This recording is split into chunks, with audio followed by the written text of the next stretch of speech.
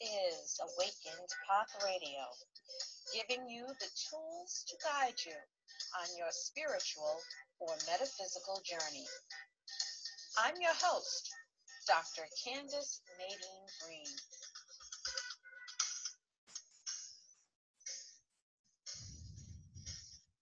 Welcome to Inspirational Monday here on Awakened Path Radio. You can keep up to date with Awakened Path Radio by visiting www.awakenedpathonline.com. Again, that's www.awakenedpathonline.com. Today we have with us Philomena McGee, who's also known as Omena. She is a soul historian, a clairvoyant, spiritual medium. She's a natural-born spiritual counselor, spiritual medium. She is a certified hypnotherapist and rebirther. She's also a Reiki master teacher. She is an ordinary woman with extraordinary gifts. Welcome to our show, Philomena. For having me. It's a pleasure to talk with you. It's wonderful. Now, what led you to the work that you do today? Well, I've always been clairvoyant as far as I can remember since I was born. I was born into a family of 9, and I've always had clarity about adults and people around me and just knew things. That was a natural part of me. Didn't realize it was different until I was probably in my 20s.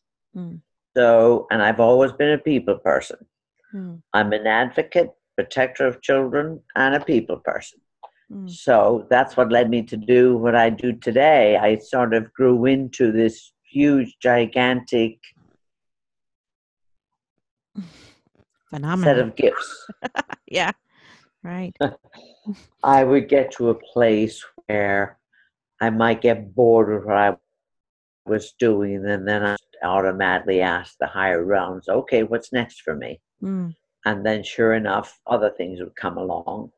And when I tried all the mediumship, the clairvoyance, I said, because I remember reading people's souls, and I asked to give me clarification on that. And they said that was my mission, was to work with souls.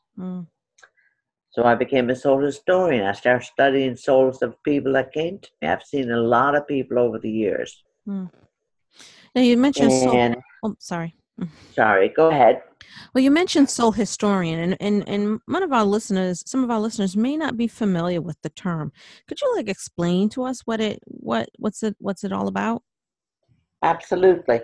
Being a soul historian is not any different if you were a history buff. You look at the history of the world, you study all of that, you have a lot of facts about it. And I have to say, I'm very grateful to all the people that consult me, because it allowed me to look into their soul's history. And what happens with that is some people, when they get stuck in their lives, it's because they made absolute decisions in past lives that they still carry over into this life, and it ends up it stops them from being their natural selves and evolving into who they want to be, because they carry the fears with them. For example, I'm going to give you an example. Quite a few people that were healers in past lives ended up getting caught up in the Spanish or the French or the whatever Inquisition from the Roman Catholic Church. And there they were persecuted because they were natural healers, but were persecuted because the Inquisition said that was from the devil. Wow. So that person may end up being tortured or dead from it, and they've made absolute decisions that they would never, ever do that again. They would never, ever involve their natural gifts again. And yet they come back and forth to life, and it keeps nudging at them to reclaim it. And then when they come to see me, I might explain exactly what they did, or where they may have aches or pains in their body. It might have been because their bones were broken, or they were stretched, or they were tortured, and the memory is still there. So that's part of this being a soul historian, being able to look into the deep part of a person's soul, ask for the information, and they give it. And then it rings through for the person I'm speaking with. Something will happen to them where the energy gets released. They'll know what's true for them because I basically provide the information. I'm not going to do anything to interfere with your free will choice around that. I give the information. I have them record the sessions so they can listen to it over and over again until they're familiar with it. And then that's where they begin their healing journey. Now, that is very interesting. How you're able to, go to a person's past and heal them. Now, when someone comes to you, do they already know that there's something going on with them? I mean, why do they seek you? What's your typical person like? They come because they get stuck in their lives, or they're in a very unhealthy relationship and want to get out of it and want to know why do they repeat patterns of bad relationships maybe, or just relationships that don't work for them. Or they might have a conflict with somebody who's passed over, or a conflict with family that's already here. And I explained to him that oftentimes families reincarnate different members. It even borders on adoption, because I tell them if a soul is meant to be with you, they're going to be with you, whether they come through you or to you. They're going to be there because you have to work stuff out or just plain enjoy each other. Some people come in to be together to enjoy each other. And I tell people that if you meet someone that you totally hate right away, you just don't like that person, or you totally love, you've already met them before. Wow. Because it stirs up the memory. And they're there for the healing work, for the celebration of the healing work. Now, is that similar to twin flame, that the idea of twin flame? No. Well, in my world, twin flames rarely incarnate together. They may be soulmates, and people often confuse twin flames with soulmates. Usually twin flames are on the higher realm, and only you have the masculine essence and you have the feminine essence. It has nothing to do with gender. So when the soul decides that it wants to have a journey, well, when the spirit decides it wants to have a journey, it's giving the gift of soul. And it's only one of the essence will incarnate at the same time. Only one essence will come. And then that becomes the soul, and then they start the journey through this lifetime, the next lifetime, the past, whichever, if it's on the world or another planet, oftentimes they go to other planets, and then oftentimes they come here. And the soul actually comes for the experience. But then it also has a gift of free will. And once you come in and the veil has gone down, if you're a strong soul or a mature soul or a growing soul, things may nag at you, which you have to do. But you have to grow into that. There's 7 stages to each stage of the soul. And you could do it very quickly or you could do it very slowly. It depends on that individual. Because you have the ego has a soul, just like the personality, if I may tell you what that is. Please. Okay. The ego of the personality is envy, gratification, and obsession. And the ego of the soul is encouragement, gratitude, and observance. And I encourage people to do ego of the soul rather than getting all caught up in other people's issues and trying to make it right or trying to take care of people. It's kind of like just encourage them, stand back, observe what they're doing, be grateful for what you have. You can learn so much by observing people about ourselves as well as others. So true. That's true. Now, when you sit with a person and however you meet with them, Yeah. is the person able to also go back and see via you their past life? Is it like past life regression or anything? Is that involved in No, no. process? I, d- I don't do past life regressions unless somebody specifically asks for that, Mhm. because it's much quicker to tell them the information because I can see it. Ah. So I don't have to, they can be regressed if they want to be, Hmm. because what happens is that it's funny when you give information to people, they know where it hits them and how true that could be for them. And they get there's a release of energy that goes on. Mm. And it's almost like a relief because they go, oh my gosh, that's what that is? Oh, Wow. now that I know that, I can go on with what I Right. need to do. Right. So they don't And I necessarily. tell, huh? I was going to ask. So they don't necessarily know what the issue is. You're revealing it to them. Yes, they come, you see, if someone comes to me for a session, they have to write a list of questions of what they want answers to. Mm-hmm. I'm not going to sit there and guess. Right. So, and the question can be about anything. If the answer comes, the answer comes. They do the healing themselves. I just happen to be the tool and I provide the information. I Mm-hmm. definitely can do energy work on them. I Mm-hmm. can do that without touching them, just to help them remove some of the blocks. I can identify their blocks. I can identify their fears that's holding them back. Mm-hmm. And also if they have patterns and why they keep repeating the patterns. Mm-hmm. I make them aware of absolute decisions they make, because when they're sitting in front of me, the teenager or the children show up that made the absolute decisions, and I see them, and I might say to the person, so what absolute decision did you make at 9 years old? Wow. What happened to you when you were 7 years old that caused you to shut down? Mm-hmm. Because let's say someone makes an absolute decision not to feel because they need to protect themselves, they have to survive. You're 7 years old, and then it goes into the subconscious. You're not aware of it until all these problems come into your adult life. And now you're trying to live an adult life from the emotions of a 7-year-old. Wow. I get lots of couples trying to have a relationship, and they're both 5 years old emotionally, and they wonder why it doesn't work out. Oh my goodness. That's amazing. So what It amazes me all the time. Absolutely, because I could not explain to you how I do it. I just do it. Yeah. Now, were you able to see your own past throughout your work? Oh yeah.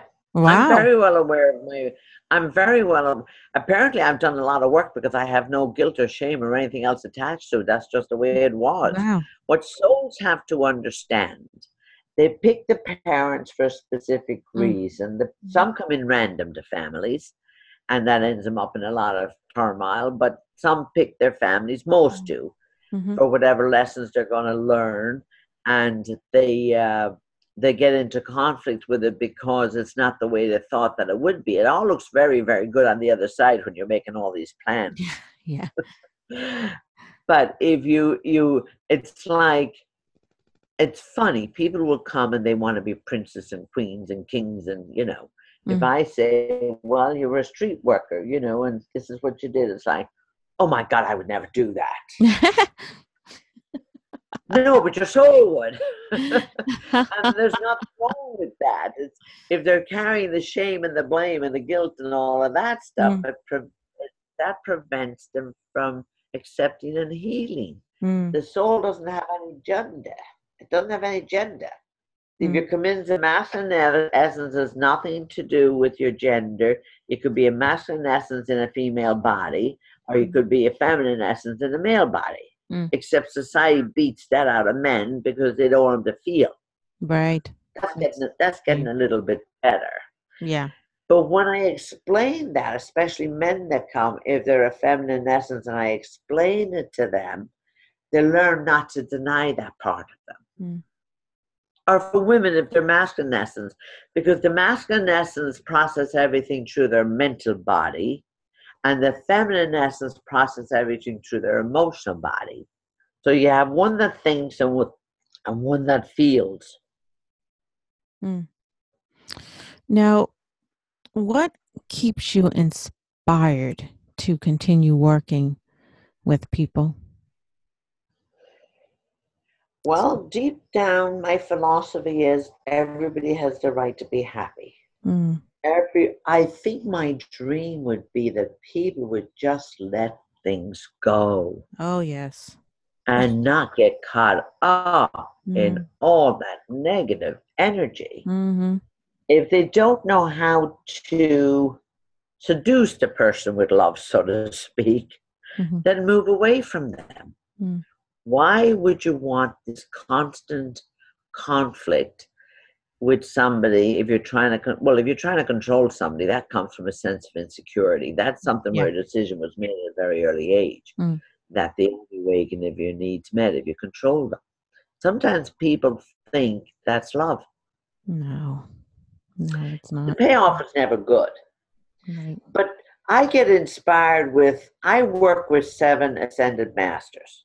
They're there anytime I want them there. I have one of them as a physician, and I don't really get into what they all do individually. They're just all there if I need them. So they talk to me. And I always ask them, okay, show me the next phase.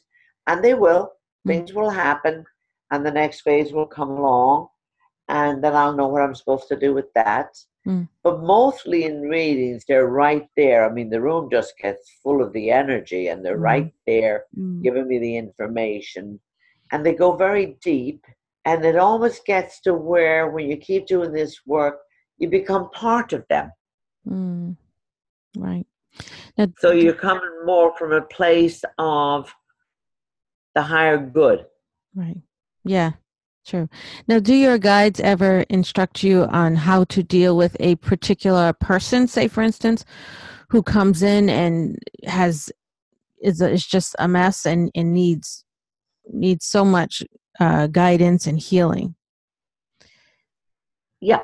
Well, my mental background, my whole social work background helps me deal with that on the surface. Right. To get them stabilized, have them feel safe, have them, tell me what's going on, because it's something that's going on right now. So then we just go there, and then how often does this happen? See if there's a pattern to it.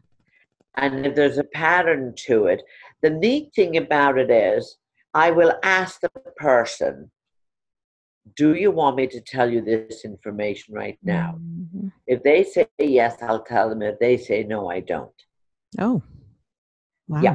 I learned a lot of discernment because I'll tell you a little story about that. When I was doing workshops and individual work, I always I call them Mr. Blisses. There'd be 2 pillars of bliss beside me on my left and 2 on my right. Wow. And I couldn't figure out, I just accepted them being there. So, but one night I was doing a workshop on the 7 stages of the soul. And I usually go in and check with my guides, and they're standing up. And I almost go into a panic. Oh my God, they're standing up. And I'm saying to my girlfriend, they're standing up. Why are they standing up? And she goes, why don't you just ask them? So I go back in and I just asked them, why are you standing up? And I just laughed when they told me, because I knew it was the truth. They said, we no longer need to deflect your energy. Wow. They would stand in front of me and the other person I was working with to slow down the energy before it got to the person, because when it would get to the person, it could blow them apart. Oh. Yeah. Wow. And they're not ready for it. No. Wow. So out of that, I learned to ask. Now, you mentioned that you do workshops. So do you have any other workshops or publications that you could share with our listeners today? Not right now, I don't know. I had an office and it just got dismantled. And I'm in the middle of reorganizing again. I'm still doing the individual readings, and I do them on Skype, and I do them around the world because I do another radio show on Thursday nights. So I get a lot of clients from that. It's amazing. And clients call in that radio show, and they get answers over the air. So I do get a lot of business that way. Of course, I love to have business because I love doing this work. Right, right. If Now, it sets, go ahead. oh, go. Finish what you're going to say.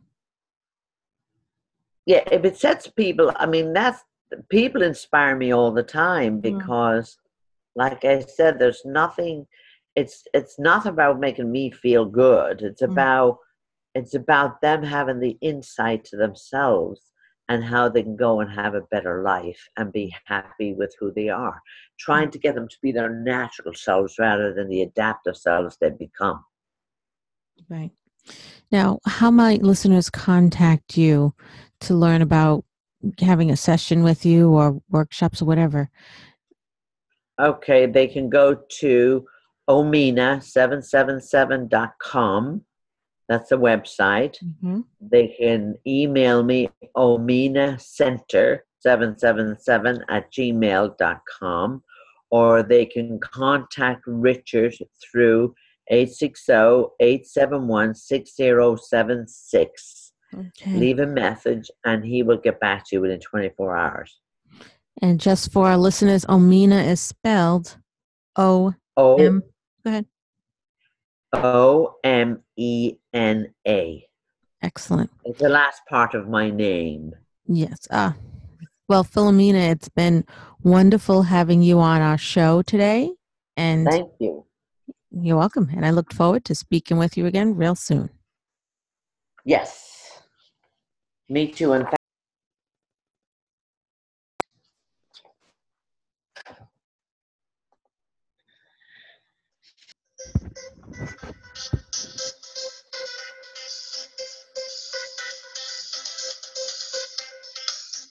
Thank you for joining us on Awakened Path Radio. Please check us out at www.awakenedpathonline.com. I'm your host, Dr. Candice Nadine Green, and you are listening to Awakened Path Radio, giving you tools to guide you on your spiritual or metaphysical journey. Namaste and blessed day.